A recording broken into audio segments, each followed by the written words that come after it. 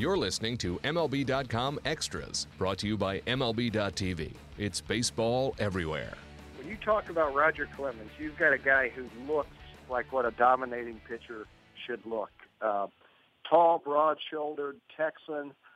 He was the model. And, year in and year out, durable, 354 career wins by the end of his career, 7 Cy Youngs, but I don't even think just saying 7 really does it justice, because he won his first Cy Young when he was 23 with the Red Sox, and the last one, he was 41 when he won. I mean, this was a guy that kept himself in shape to pitch and just, came at hitters with his fastball, which, Aroldis Chapman might top it in the modern era, but very few people could really top the Roger Clemens fastball. He was an absolute heir to Nolan Ryan in terms of the power pitching intimidator.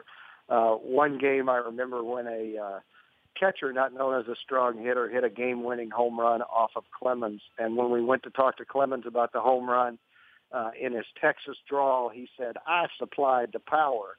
And I totally believe that he believed that he had hit the home run as much as the catcher had hit it, because it was on one of his high 90 fastballs.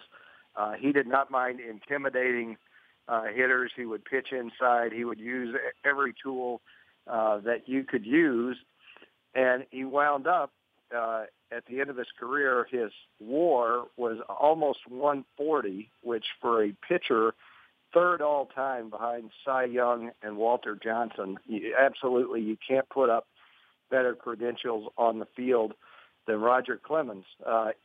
Clemens would have, of course, been a Hall of Famer a long time ago had he not been outed for his PED use by the Mitchell Report, Major League Baseball's own investigative look at steroids and PED use in baseball. Clemens was actually the one guy that was really named in the Mitchell Report that had not been publicly disclosed as a steroid user. He has continued to maintain innocence, but there's too much evidence against him for writers to ignore it. So he, like Barry Bonds, is a guy that is absolutely at the top of his at the top of the game in terms of his accomplishments as a player, but has been denied admission to the Hall of Fame for a long time as a result of the steroid connection. It's a real shame, because, this is a guy who, did work hard at conditioning to keep himself in shape,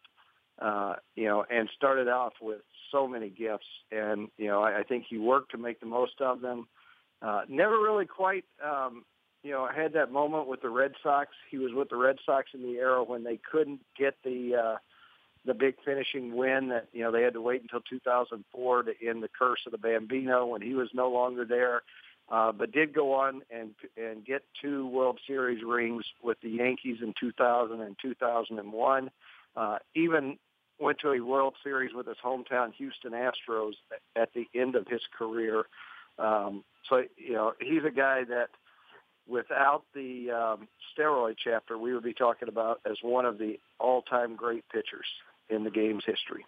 MLB.tv Premium, the #1 live streaming sports service, is celebrating 13 years. Watch every out-of-market regular season game live or on demand in true HD. Real-time highlights, live look-ins, pitch tracking widget, and more. MLB.tv Premium includes a free At-Bat 15 subscription. Watch live baseball on over 400 mobile and connected devices. Watch at home, in the office, or on the go every night on every device. Blackout and other restrictions apply. Visit MLB.tv for details.